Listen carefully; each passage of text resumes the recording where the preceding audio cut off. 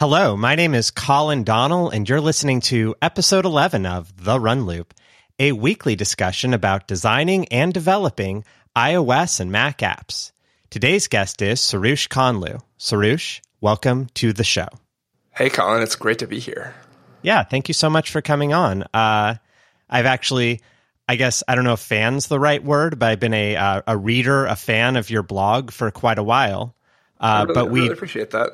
Yeah, it's one of my favorites, but we actually just first met at WWDC. Yeah, I had heard of your podcast through some retweets from I can't remember who, and your first episode was with Samuel in Japan, right?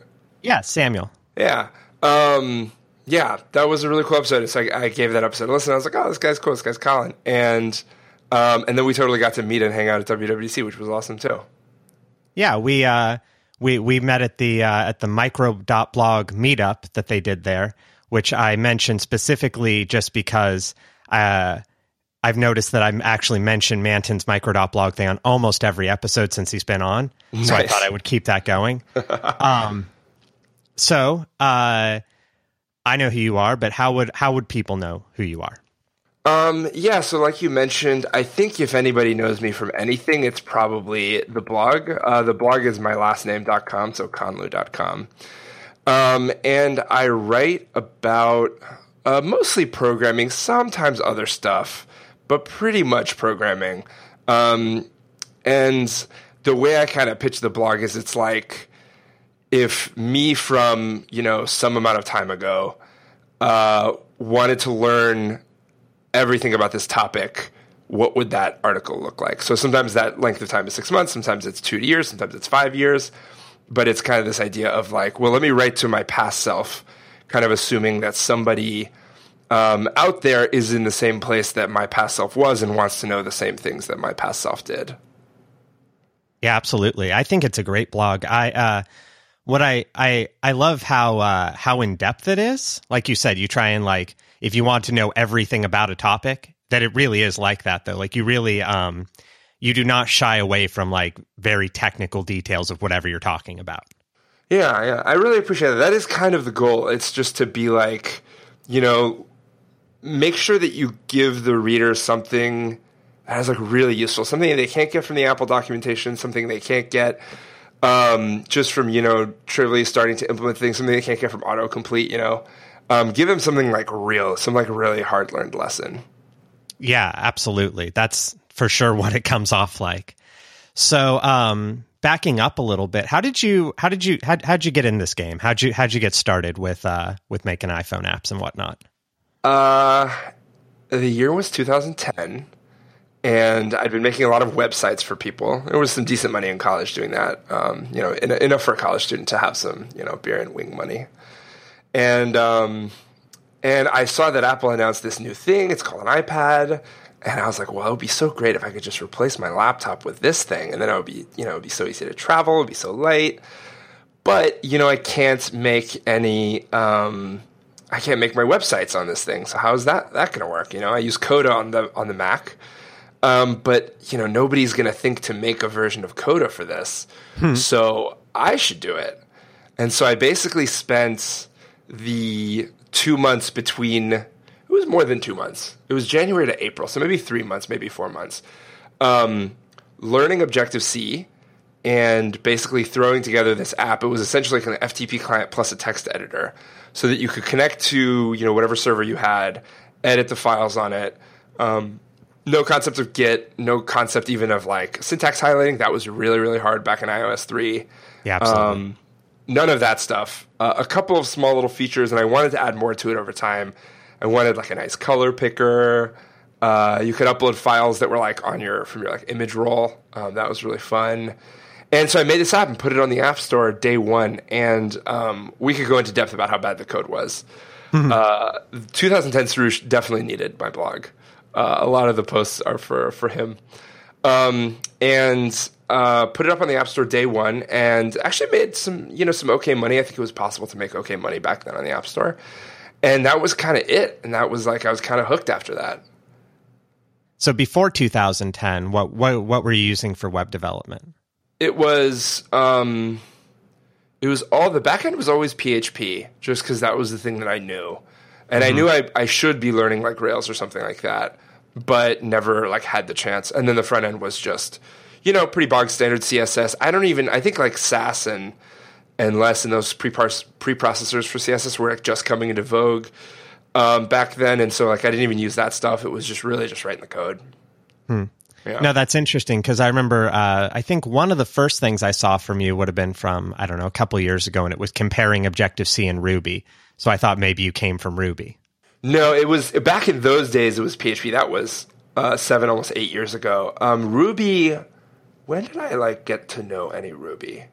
It was when I worked at Rap Genius. I kind of started dabbling in the Rails code base there and learning all the little Rails idioms and how that stuff worked, all the crazy metaprogramming. They gave me a couple books that I really enjoyed. Metaprogramming in Ruby is a really, really good one that teaches you just how crazy powerful that, when you take away the types, what kind of totally nuts stuff you can do. And that kind of got me thinking about a lot of that stuff. And because they're both very small talky languages, both Objective-C and Ruby, I thought it would be nice to do a compare and contrast between the two. Yeah, that absolutely. Have you ever programmed in Smalltalk at all? Have you ever experimented with that? So I've never programmed in it. I'm Smalltalk curious, but I've never programmed in it.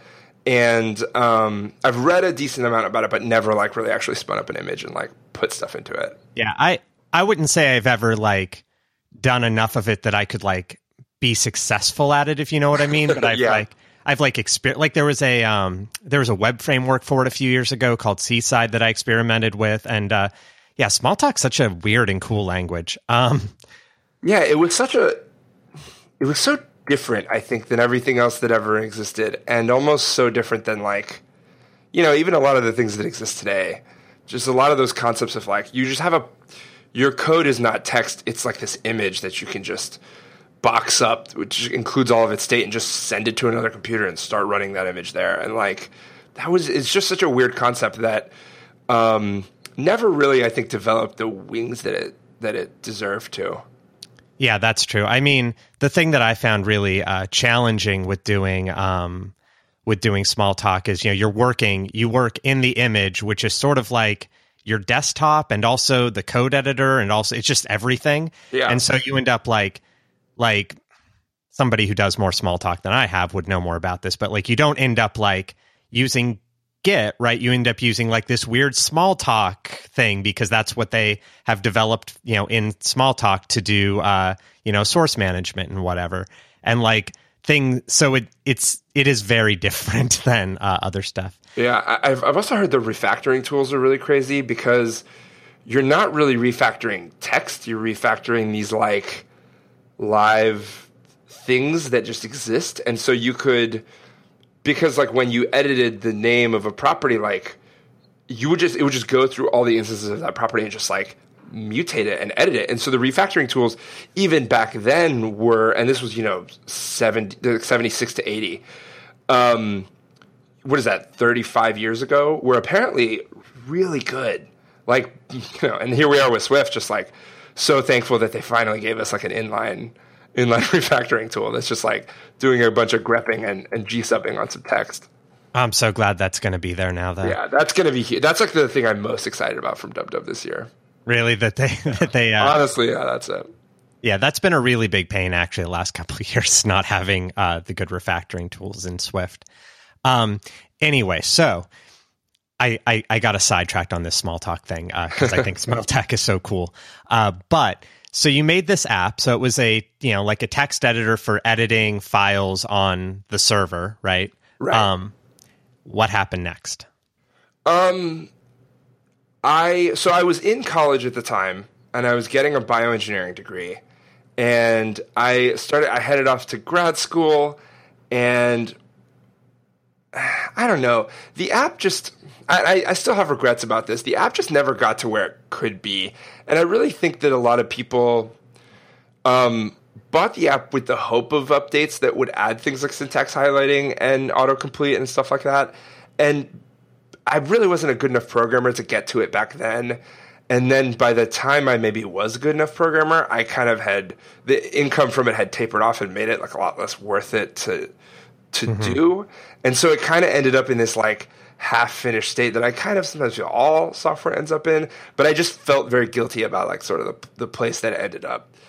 And so I really couldn't justify working on it much anymore, especially given that I was in grad school at the time, working in a lab full time, and didn't really have the time to sort of work on it much more. So that eventually kind of shut itself down, took it off the App Store. I'm not sure if I wonder if the website for it is still up. No, the website's down.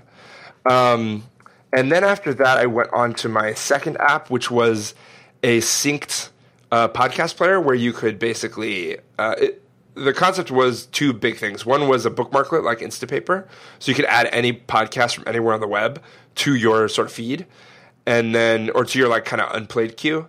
And then the other part of it was you could also pause listening to a podcast in one place and then go to either another app or go to the web and start and pick up right there, which was cool. Also, yeah, it was cool. But it was a little bit before its time, and it's, you know, I think as a programmer, you sometimes think it's like an if you build it, they will come situation.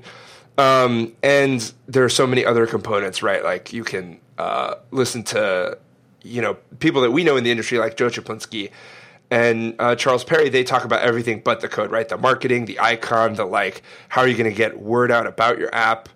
And the pieces sort of fell into place for my first app, just because it was an early days app store. There were 1,000 apps on the iPad back then, and so it was like you could literally scroll through all of them in one day.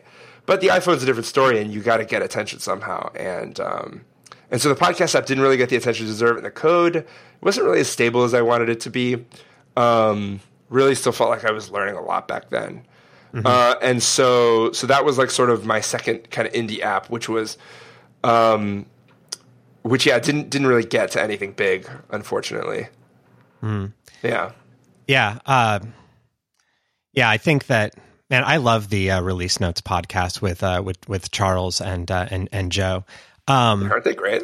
Yeah, they're really great. Joe actually did the app icon, not the app icon, the show artwork for this show. Oh, nice. Yeah, he's wonderful. So yeah, that makes sense. I mean, you know, you make things and sometimes it grows and sometimes it doesn't. Yeah, pretty much. Yeah. I was listening to something earlier where they were talking about, you know, a lot of success being like, you know, it's really more like, this is probably off topic, but how it's kind of more like a lottery ticket than a, you know, when you hear people talk about how they became successful at doing, you know, podcasts or YouTube or apps or whatever. And really it's more like a lottery ticket where it's like you can buy more lottery tickets and that will increase your chances, but like how much work you put into something or whatever doesn't maybe make that much of a difference. Like, yeah, up to a certain point. Are you talking about the Darius Kazemi XOXO talk? Yeah, that sounds right. That's a really, really good one. We should put that in the show notes. Yeah, we will. Yeah, I think he has a really great angle on it, which is just like, you got to do the work to get the thing out there. And there is some stuff you can do to push a thing. But ultimately, it's like, you know, it's up to the fates. Yeah, like you have to get to a certain baseline of quality, right? Like if it's not a usable thing, like if your podcast player didn't play podcasts or the bookmarklet didn't work, that wouldn't have been a very, you know, you wouldn't have had any chance. But like, I think the example that I heard was, whereas he, you know, he said something like, you know, he showed like a lottery ticket and he's like, so, you know, I have this many 9s and this many 3s, and 3 is also, you know, 9 is also 3 times 3, right? Like trying to like say like, this is how you would win the lottery. Right. Which I think is post hoc figure out like, oh, it was because of the 3s, you know? Yeah. When it was really just dumb luck. Just luck. Yeah. So you mentioned, so actually something I didn't know is that you worked at Rap Genius. I did work at Rap Genius. Yeah. When was that? What did you do? Tell me all about it. So, so basically after that podcast app, I kind of worked at a really small startup, then went to Paperless Post for a little while. This was like the like corporate stooge part of my life, even though the corporations were like startups that were like, you know, under 100 people. And then after that, I went to Rap Genius. And this was maybe like 2013 to 15-ish time range. I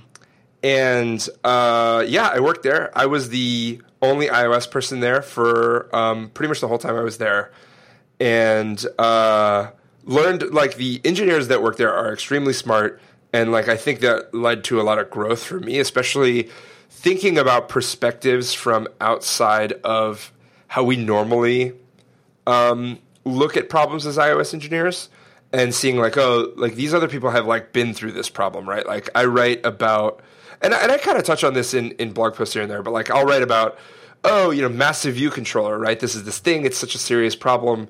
Ruby and the Rails community went through this exact thing like 3-4 years before we did. Except they called it fat controller. And fat controller became fat model, and then like they dealt with the fat model problem, and eventually they like got to a point where they like figured out how to factor out and break down these things into their constituent units, and then were able to test those units, and they were kind of happy. And it's like, why do we have to go through all this wailing and gnashing just to solve the same problem that they already solved? Like, let's just look to them. They just did it, and like try to figure out sort of, is this thing good for us or is this thing bad for us? Like, can we take lessons from how they screwed up to make our lives better and make our sort of the time we have to spend dealing with this problem shorter? One of the posts that gets linked a lot that I wrote, 8 patterns to destroy massive view controller. That one is pretty much like not a clone, because obviously the patterns are very different and the environments are so different. But there's a post on a Rails blog called, I think, seven patterns to refactor fat active record models. And I pretty much just took these same ideas or the same concept of a post and said, okay, well, what would this look like for our industry?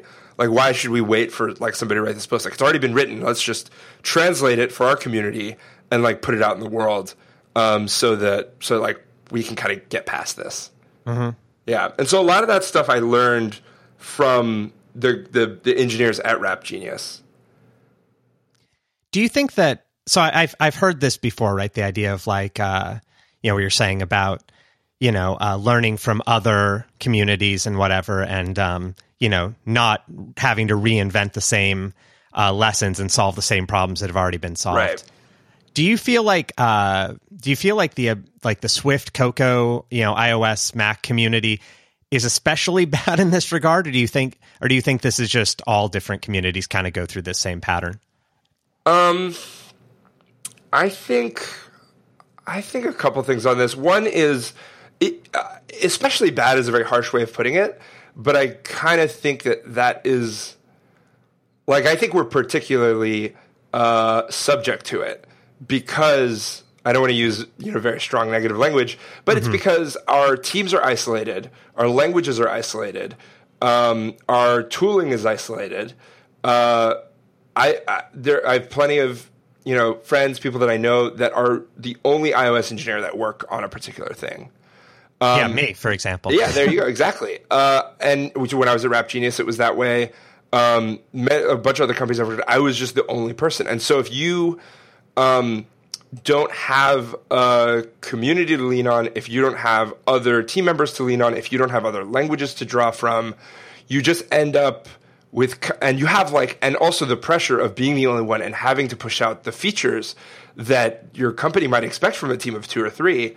You don't have time to go learn how does Clojure solve this problem? And it's like, I don't care. I got features to deliver. And so I think we're subject to these problems in a little bit harsher of a way than other communities.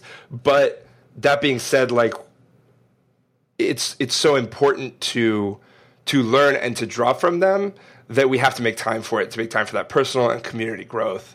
Otherwise, we just end up spinning our wheels on the same problem for a very long time. Yeah, I think so too. Something I used to try and do, which I guess I've done less of recently, honestly, is spend time learning a different language every year at least, that isn't the one that I normally program in. Right. Because I spent a bunch of time learning Python and Django, their web development, their Rails kind of thing. And, I learned a lot from that. I learned, because they have all these different patterns and things that they use that we don't use and different way of looking at the code. And I always found that to be really, in like small talk where I spent a bunch of time tooling around with that. I didn't get that good at it, like I said. And I do feel like, seeing how other, communities, groups do things is actually really useful. For sure. I did a little bit of Haskell in that way. And I was like, well, how does, like, especially with, Swift coming into popularity, this like really strict heavy type system coming in, like, let's take a look at one of the strictest languages and see how they solve these problems. And maybe that'll help us understand the monad stuff that people are always going on about, the like, profunctor optics or whatever that people are, like, let's see if we can figure out, is any of this stuff useful? And like, can we draw it back to what we know? Is it important to know about? And like, yeah, so it's hard because it's, we have our full-time jobs, and then to be expected to then come home and do more programming. Some people do that because it's fun for them, but to have it be an expectation is a bit of a high bar. But that being said, it's just so valuable to like look at how other things work and kind of take them apart. Yeah, I guess I haven't really, I've been doing iOS development for, I don't know, however long that's been a job now. So, coming up on 9 or 10 years or something. Wow. 9 years or so. And I was just thinking about what you just said about, so I guess what I'm saying is this was my first like professional kind of job is what I meant to say. Right. I didn't like work in an office at a computer programming a different thing. Like this was the first time I did that, and I've just kept doing it for like 9 years. And so I don't have an experience working in different industries, but like something you just said really made me think. I'm like, oh yeah, like when you're a developer, you go and work all day and do your work. But then also, like, a lot of times a developer's hobby is also basically doing the same thing, right? But on their own time, too. Yeah, or for their projects or whatever. Yeah, like, developers are kind of, you're kind of expected to do that, because, a lot of time there isn't, especially, working at a company, there isn't a lot of time to, take a couple hours in the day or whatever to go read blogs and learn about stuff. Like you said, you're supposed to be shipping features and whatnot. Yeah, you're slammed. Yeah, for sure. Especially if you're the only one on a team. So that is interesting. I wonder if people in other industries, that aren't programming also are like that, or if people sort of do their job and then go home and, don't go and like read like lawyer blogs or accounting blogs or whatever in free time also. My girlfriend is a lawyer, and while she does read the lawyer blogs, they're less about like skills and things you need to know, and more about like what's happening in the industry. What's the gossip of this law firm maybe raising salaries for these people? This one is like letting these associates go, or like, it's more about the industry and less about the actual practice of the thing. So they do it to some degree. Yeah. I feel like any professional kind of thing that probably has to be to some degree, because, right. You wouldn't go through all that time to become a lawyer if you weren't, interested in it. Yeah, exactly. So you're working at Rap Genius, and you said you were the only iOS developer there while you were there. Right. Have you also worked on teams, or have you mostly worked by yourself? Yeah, honestly, the biggest teams I've ever worked on are like 3 people, which is really crazy. Yeah, I think for me, about 3 or 4 is the biggest I've worked on. Yeah. Do you prefer? Yeah. Go ahead. Sorry. I was just going to ask, like, how do you compare and contrast that, like working with other iOS developers versus working by yourself? Like, what do you think the benefits and, not benefits are? Right. It's it's nice in some ways and isolating in others. It's nice in that, like, especially at Rap Genius, like after a year and a half there, the code was like so finely tuned to the way that I liked it, to my style, to whether that's, down to white space or whether that's actually also down to like how the objects are structured and architected. And that, like, it was so tuned to my style that I could just like cut through it because I knew what was coming down the pipeline. I knew what abstractions to build, and I knew what abstractions I could take advantage of to just breeze through this stuff. And that was such a freeing feeling of just like, this is your thing, and the code is never going to change out from under you. it's like, when you go from having roommates to living alone, and every mess in the house is your mess, and you know exactly how to clean it up because you made it. Like, and all those trade-offs are like kind of consistent in some way because they were made by one person who also knows about them and knows how to fix them. And you just end up breezing through the code base in a way that when the code base is constantly changing and when you work on a bigger team, you don't have.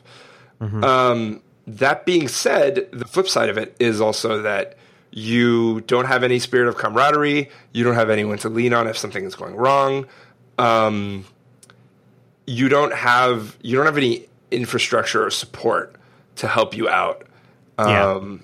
So.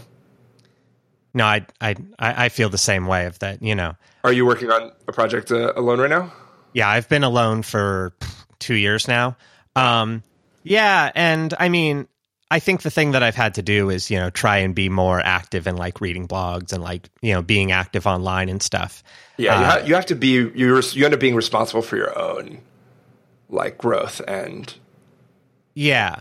Where when you're on a team, even with just one other person, you do get some amount of, there's like a peer mentorship where you're talking about things. So like, even if like you only really talk to them, like you do kind of grow more easily, I think, because you guys are always talking about, code and you're working on the same things. And I think that's super valuable. So I do kind of miss it. But on the other hand, what you said about, being able to fly through your own code, I kind of like that too. It is really nice. When it works out, it's so great. Yeah. Except then if I'm, now that I've been working on the same app for, a year, year and a half, 2 years or whatever, now if I have bad parts of the code, I can't blame anybody else for it. That's right. It's all my fault. Yep. And there's definitely things I would change. So you said, the single thing you were most excited about from WWDC was the refactoring tools. Was there anything else that jumped out at you? Yeah, there was a lot of stuff at WWDC this year. Some of it I like, I'm sure will be cool, but like probably I'm not champing at the bit to work on like, let's say ARKit. Like I'm sure I'll get like an ARKit measurement app or whatever, but I'm probably not going to write one. I think, what did I like? I really need to install iOS 11 on my big iPad. I think that I'm going to really like. I think that's going to be super, super nice. I got an iPad. I got a 12.9-inch iPad like 3 months ago. And I don't know. I just kind of wish I'd waited for the 120 hertz. It's so cool and weird and feels like Retina all over again. Oh, it's so neat. Yeah, now I got to wait until like 5 years from now when this iPad is so slow that iPads never go. Yeah, I have an iPad Air too, so I feel like I'm due for one, but I really also don't want to spend the money. Yeah. Yeah. I totally know the feeling. But it's an iPad. It works great. Like it's not slow. Like I'm not really complaining. So that stuff was cool. The like 120 hertz stuff. Excited about the Swift, the new Swift stuff. I think that would be really nice. One of the big things that I've still got my fingers crossed for, but I don't think is going to come through is conditional conformances. That thing where if you have an array of equatables, then you can say that array is also equatable, but only when the static type inside of it is equatable. And that's going to be really important for basically handling JSON, both on the client side and on the server side. It would be valuable for NS coding stuff, which is also kind of up in the air because it's no codable protocol. It's just it'll really allow us to express some things in Swift that we couldn't express before, and I'm really, really excited about that. Yeah, so one thing that you just mentioned was Swift on the server. So I did. Yeah. And so you are maybe one of the only people I know who is actually... You ship this app called Beacon, and I'd like to talk about that. Yep. Beacon is everybody was using it at WWDC, as far as I could tell. Everybody being like me and my friends. But it's an app to meet people that either you know or don't know, and you can say, I'm going to be at Phil's Coffee at 12:30. Let's do an impromptu meetup, or whatever, and then everybody can just come and meet and hang out. Or, you can do something bigger, or you can do anything you want with it, right? That's a meetup kind of thing. Yeah. So that microblogger meetup that you and I met at was organized on Beacon. Yeah, and there had to be 30 or 40 people there. It was huge. Yeah, it was a big one. I was very happy with the turnout of that one. Yeah. So before we talk about Swift on the server, which you're using for Beacon, which is what I am super interested in talking about that. But let's talk about Beacon first as a thing. How did this app come about? Tell me about the people you made it with. What's that been like? Yeah, sure. So basically, it was like maybe 6 weeks before DubDub, and so Beacon was made by me and Ashley Nelson Hornstein, and we were kind of talking like a couple weeks before DubDub, and we were like, oh, I don't, and she in particular, I think, was not excited about any of the contracting opportunities and stuff that were in front of her. And she was just like, I really want to work on something that's like fun, exciting, interesting. And I was like, I've been doing contracting for the last year and a half or so as well. And, that stuff, while it's nice, it pays the bills quite well. But ultimately, you kind of end up having to divorce yourself from each app because after a few months, you got to kind of say goodbye and work on a new thing. And none of it you ever really get to sink your whole heart and soul into. And so we were kind of talking about this stuff, and we were like, well, what if we made something? And she was like, oh, that'd be cool. I had a couple ideas sitting around, and we went through some of them, and she mentioned this one that was like, I kind of want to be able to signal availability to my friends to be able to say, hey, let's all go to Wonder Woman tonight. Like who's up for that? And I don't have to text everybody separately. And, maybe we could do something around that. And I was like, well, DubDub is coming up, and this would actually be pretty smashing at DubDub. And so she was like, how do you think? And we were like, oh, maybe, yeah. And so we kind of talked about it. And after sort of a week of sitting on it, we're like, maybe we should just start this thing and see where life takes us. And we did. And within the next 5 weeks, which was basically the amount of time we had before DubDub started, we built the server, we built the app, and got it launched, put it on the App Store, and launched it the Sunday before DubDub, the day before DubDub. So yeah, it was a real whirlwind. Yeah, it's incredible. It's I can't believe you guys did all of that in a month and a half or less. Yeah, so this also kind of goes back to the idea of well, do you want to work with people or do you want to work alone? If either of us were working alone, we never would have been able to finish it. Mm-hmm. Just absolutely no way. It was way too much work. But because we had two really strong developers working on this thing, we were able to knock out way more work working together than we could have if we were working separately. Yeah, and I think it's a fantastic app. I really appreciate that. Thank you. Yeah, I like. Who did one of you guys make the app icon, or did somebody else do it? So the design is basically the other component of this. As we were building it, we kind of had a rough structure of how we wanted things to be. We had a feed. We had each feed represented a cell with these little circle avatars for who was going. But it was really ugly. Honestly, two developers trying to design a nice looking app is just not going to work. Mm-hmm. So we kind of reached out to some friends hey, what do you think about this idea? And one of them was super, super interested in it. So Linda Dong, who is a really, really great designer, just one of those people that you see their work and you're like, I see how you got here, but I never could have gotten here myself, and I don't know anybody else who could have. And she was like, this is awesome. I want to help with this. And we're like, all right, sweet. And so in the space of 3 hours, she basically polished up our designs, tightened up a lot of the workflows, tightened up a lot of not only the visual design, but also where things are, how they work, and gave this sketch file to us, and we're like, all right. And so we implemented that, and that really took the app. I think, the app is really colorful, and it's fun, and all of that is purely Linda. It is just all Linda. So we were extremely lucky to get to work with her. And so as for the icon, we kind of threw around some ideas. We ended up with this fun gradient thing, and the lighthouse itself is actually from the Noun Project, which is this website where you can just kind of search for a term and get a bunch of sort of black and white icons for any given thing, and then you can buy them. They're really cheap, and then like throw them in an app icon, throw them in a UI bar button item, and kind of just run with that.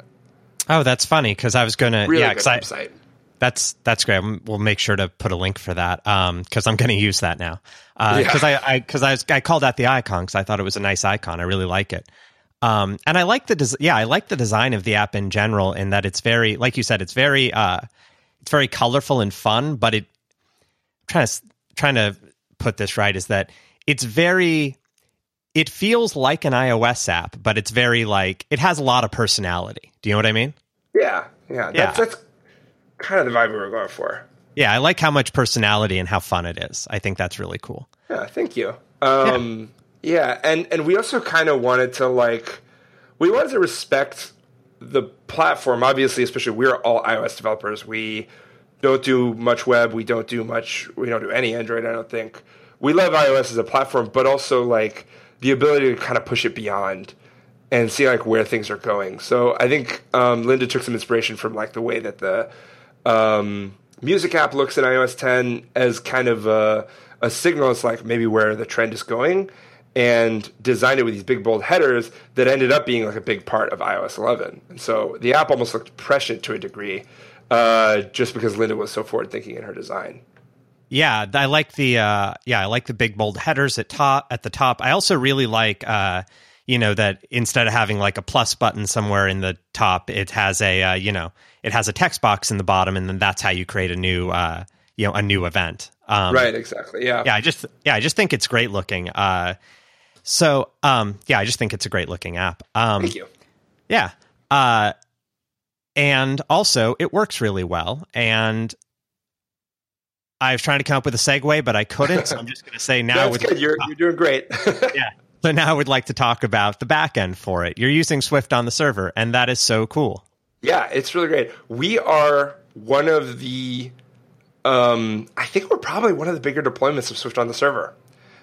Big, not in terms of sort of the machines that are running it, just because Swift is pretty performant, and we haven't had the need to go up above one dyno at all. Because we're on Heroku, right? Okay. We haven't had the need to go above one dyno at all because it's like this thing uses no memory because it's designed for a mobile device. There's no graphics in it because it's just an API. So you get no buffers, no raster anything, no images. Minuscule memory usage. Pretty performant processor-wise. Good app. And that's a lot of that is because of Swift, because it's just like crazy. Like it's designed for these tiny little things we put in our pockets. And you put it on something that like lives in the cloud that can suck up as much power as it wants, and it just screams. Yeah, that's incredible. Yeah. So was using Swift on the server, did that seem at all like, you were going to ship this app in 5 or 6 weeks?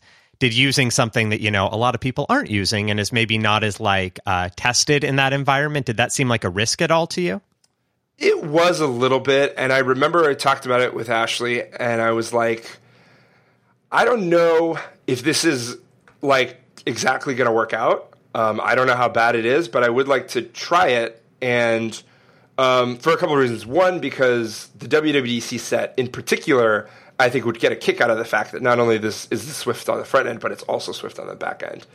And that paid off in a couple of interesting ways. Like we got mentioned in the Realm Swift panel with Chris Latner, Camilla Taylor, a couple other people, and that was like that was honestly maybe the highlight of my week. Is like basically getting mentioned on stage at this at this awesome panel, and so it was a little bit of a risk, but it was also like this could pay off for us in interesting ways. So we kind of were like, okay, we're going to play with it, and if it's clearly showing that it's not working, we will dump it and we will go to something more boring like Node or Rails. Mm-hmm. But we think there's the value here. And I kind of knew that, like, if it weren't for this project, I don't know when the next chance I would get to do a fun Swift on the server thing would be. And so I really wanted to, like, jump into it. And I have, honestly, there's a lot of really broken and fucked up things, but, like, I have zero regrets. That's awesome. Yeah. So, speaking of, it just seems, I guess my questions are, you're using a framework, right? Right. On the web. Yep. I think you're using one called Vapor. Vapor is the one that we're using, yeah. And what does that give you? Quite a bit actually. Vapor 2 came out since Dub, but we haven't switched to it yet. So we're still on Vapor 1.5, but that gives you basically routing, JSON parsing. In terms of like you get a request, it's got a body and it like parse that JSON for you. It gives you an ORM that is not super full featured, but does have a good amount of stuff in it. It'll give you sort of all the like request handling things that you might expect. So sort of like how to pattern match to a route. It'll give you the ability to have middleware. It's pretty full featured. I think it's like one step above Express, let's say, if you're familiar with like the Node.js world, which I think is now replaced with Happy. I don't know. JavaScript's crazy. Yeah. But yeah, so it's like one step above that. So there is an ORM. There's bindings for pretty much every popular database engine. We're using Postgres. So it gives you quite a bit. There's still some holes in what they offer. Some of those things I'm writing about on the blog.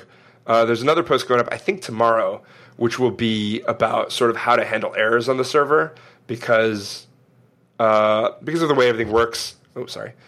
Because of the way everything works, you almost every function on the server throws, and so at any point you can really just do like try this thing, and if it blows up, that will like bubble up all the way to the server. And so error handling on the server is really, really important. So I've written a couple posts about basically how to extend Vapor to make it give you not only the performance that you want, but also the expressiveness that you want, but without sacrificing on any of the correctness of like, hey, when I do this thing, like I want this specific HTTP status code and I want this specific error message to come through and I want it to be localized like this. And like giving you all that stuff without having to compromise on any of the other important components of like writing a good stable piece of software. And was that so my next question, so that sounds amazing. I actually really want to try Vapor now. So Heroku obviously is not built with Swift in mind. What was it like deploying Swift onto Heroku? Was that especially challenging, or is it pretty normal and straightforward? There's one horror story that I really like to tell, which I'd be happy to share. But for the most part, yeah, pretty straightforward. Heroku gives you this concept of build packs, which are pretty much like a shell script that will set up your environment for you. So, download and install Swift, download and install Clang, download and install Vapor, put the thing in the right place, maybe run tests if you want, and then like actually spin up and run the app. So these build packs, you can just write them yourself. Kyle Fuller wrote one and basically just, works. And there's not too much fuss that you have to worry about. You just kind of hook it up. The funny horror story is pretty much everything worked on the server except for login. And because of the way everything was set up, a few things went wrong to make this thing happen. One is we weren't getting any stack traces printed to the logs when the thing crashed. That was number one. That seems important. Yeah, that's really important. Number two is that the server, right, when you write a client error and the client crashes, it crashes for that one user.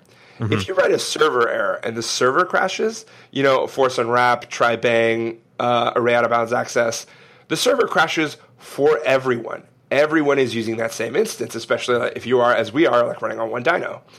So you really, really can't crash. And of course, when we wrote this login endpoint and tried to log in, and then instant crash, just instantly just fell over. And then you got to restart the dynos, and there's no stack trace, so you have no idea what line of code in this is like causing this problem, which is really pretty horrifying. So I started debugging this thing, and I would basically comment out large swaths of code and see if the issue would persist itself. If the issue persisted, then I knew it was not in the commented out portion and it was in the like uncommented portion. And I tried to narrow stuff down, and I had like a bunch of red herrings. Like I narrowed it down to one thing, returning an optional or not. But it turns out that was actually switching in some way later part of the code that like wasn't related. So the thing that I thought it was just not important at all. And just like so I think the first deploy was like 8 p.m. on a Friday. And each deploy takes, maybe 5-6 minutes. And so every time you want to test a change, it takes quite a bit of time before like it actually, gets on the server and you can actually run it. And this issue was not happening on my local Docker at all. So I was running like a local Docker instance with Ubuntu, not happening there, happening on the server. Mm-hmm. So I basically debugged this thing until 5 a.m. that morning. Just because every time I thought I would get close, I'm like, okay, one more deploy. And, it didn't work, so just do one more. And eventually it's like 5 a.m. I was like, I am not really any closer. I got to go to sleep. So I went to sleep, woke up at like noon the next day, and like got back at it again.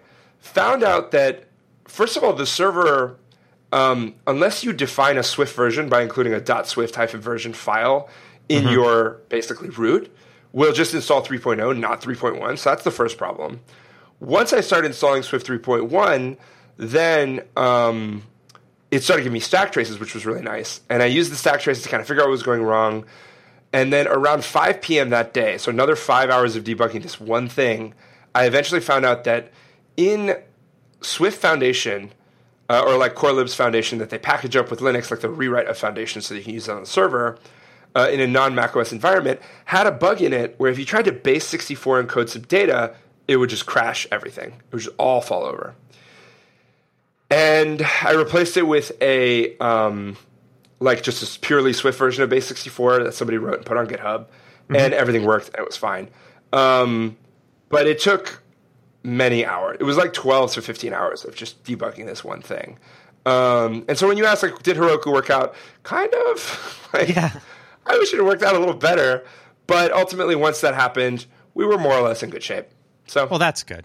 Yeah. So you had that one horror story, but besides that, it was mostly okay. Harrowing, Collin. Like, sounds believe like me you when lost, I tell you, it was just, not It great. sounds like you lost like an entire day on this, like pretty much, and didn't sleep basically, and Yep. that sounds horrible. Yep. Yeah. So, yeah. And having not slept, I could tell, like, in retrospect, there were things I should have been paying attention to that I missed just because I was so tired. And, like, the other moral of the story is, like, get some sleep. You need to sleep. Yeah, absolutely. Yeah. So my final question about the Swift on the server thing is, what do you think, what would you like to see Apple do that would make this better and easier in the future? What kind of improvements could they make to the language or frameworks or whatever? Yeah, that is a really good question, Collin. Oh, God. I merged your first and last names. It's okay. Not the first time. That is a really good question, Collin. I have a 25% opinion. I'm 25% confident in this opinion. I haven't said this publicly anywhere yet, so this is really, this is breaking news. I kind of think Apple should write their own framework for the server. It's not that much work. I've heard whisperings that they're already using Vapor internally, so why rely on Vapor when you could write something that is more to your own taste, especially if you have Apple's resources. You can make server framework development and language development happen in lockstep so that you firsthand feel the pain of what things the language needs to be really effective on the server. And it would also be the default choice that everybody would use just because it's like first party, basically. Yeah. That being said, the reason that it's only a 25% opinion is, one, like, I'm sure people are screaming at their car stereos right now. Like, we really don't need to be, like, subject to Apple for another platform that, like, gets updated once a year. That's a big one. It is still resources that they may or may not have to spend on it. There are plenty of options that already exist. So, like, one of them really should be good enough. So that's why it's only a 25% opinion, but I kind of think it's a good idea. I don't know. I guess I would say I haven't used Vapor yet, but I have had that thought before that it would be cool if Apple just said, this is the way to do this thing, you know? But yeah, then you said the thing about it being updated once a year, and I'm like, God, they do that. Yep. And that would be a real bummer. So, and resources might get pulled off of it to work on UIKit or a Swift stuff, and it's like, well, do we really want that to be possible? I don't feel like it would require that. I mean, I don't know, but I don't feel like it would require that big of a team to do this. No, these frameworks are not complicated, and like they're simple enough to where I've debated like writing one myself of that just like has all the exact quirks that I would want. So I don't know. So that's one thing that I think Apple should consider doing. Another thing that there's a few other like language features that I think would be nice. I think multi-line string literals in Swift 4 is going to be huge. There is enough like SQL and stuff like that really requires multi-lines. That will be important. Another big one, there's a proposal out for this by Brent Royal Gordon, and it's to basically add a lot more power to the string interpolation components of the language so that you could actually interpolate a SQL query string, and it would be able to basically determine what those string interpolation segments are, evaluate them for you, and then separate them out so that you could handle them in special ways. So like, for example, SQL, you might want the ability to take each of those, replace the segment in your original string with a placeholder like $1 or question mark, depending on your flavor of SQL, and then pass the parameter itself out of band to the database so that the database can perform all the necessary escaping and prevention of like SQL injection attacks and all that stuff. So that's another really big thing that I think will be helpful. That's like supposed to be coming down the pipeline. I will see if I can find a proposal for you so you can put it in the show notes. What else could they do? I mentioned this earlier. One big one would be having conditional conformances. Again, this is coming. They know that it's kind of necessary. But basically that would let you say JSON dictionaries must have keys as strings and must have JSON values as their value type. And currently you can kind of do this with an enum, but then destructuring the enum is such a pain in the butt that it's like not really worth it. That's how Vapor works at this moment, but like really it's not ideal. And then you can't express some things as like a protocol. So what you really would want is the ability to say, well, here's a UUID that I have in my system. I want to declare that UUID is basically convertible to a JSON value. And then when that happens, like I want to call UUID string on it. Or a date, I want to convert it, let's say, to ISO 6801, or I want to convert it to milliseconds since the epoch. And then and then the system will convert that for you just by you saying, like, hey, put this date in this JSON thing. It'll automatically, naturally for you construct that like actual JSON thing. So that'll also be a really important and valuable thing. What other components? Reflection would be really important. Right now, when you define like a model in Vapor's ORM, you have to define every key as like a property because you want to store all this data and have like strong types, non-optional. And then you have to define it in they call it like init with node, which basically the node could either be a database row or it could be a JSON blob. And so you have to switch on this context to get into like figure out exactly how to unpack the object itself from this like node.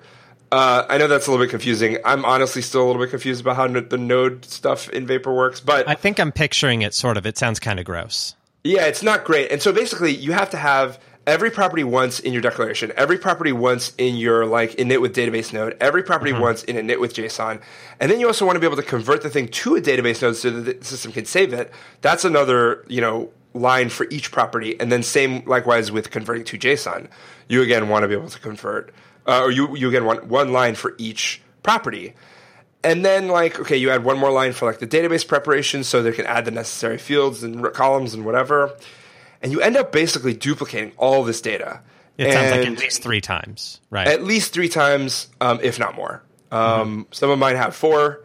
And if I did like really the full-blown thing, it could be like 6.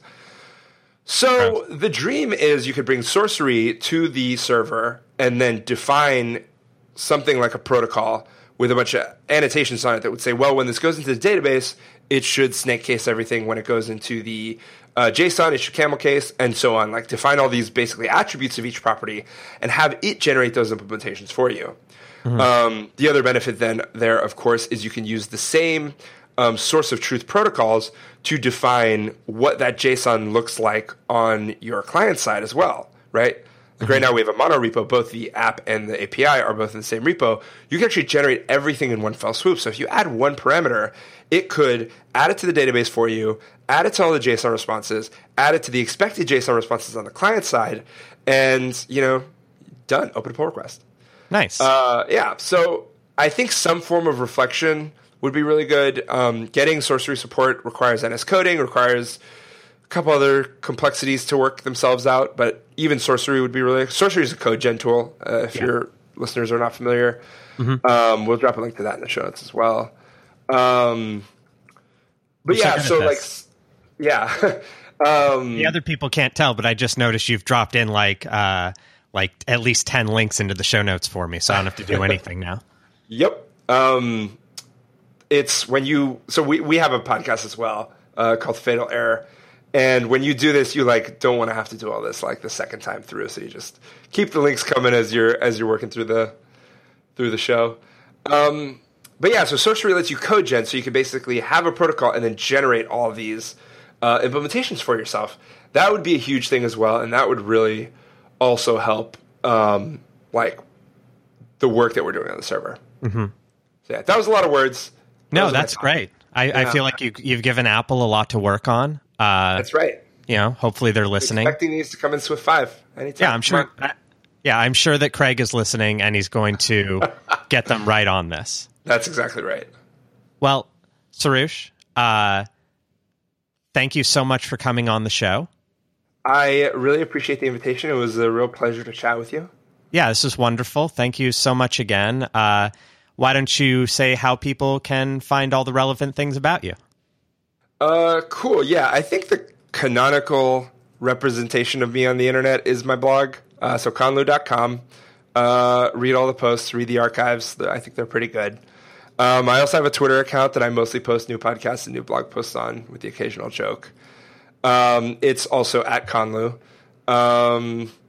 And then the podcast I mentioned earlier is called Fatal Error. I host it with Chris DeZombach, and that's a fun one. If you're looking for more iOS-y, programmy podcast stuff for your commutes and you're walking around and doing dishes, we get really technical and we get really into the code and stuff. So if you are looking for that kind of thing, our podcast might be fun.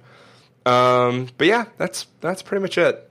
Well, thanks again. And if you'd like to follow me on Twitter, it's at Collin Donnell. You can follow the show at The Run Loop. And if you want to support the show on Patreon, it's patreon.com/Collin Donnell. Thank you for listening, and thank you, Soroush, for coming on the show. Cool. It was a pleasure. Thank you so much.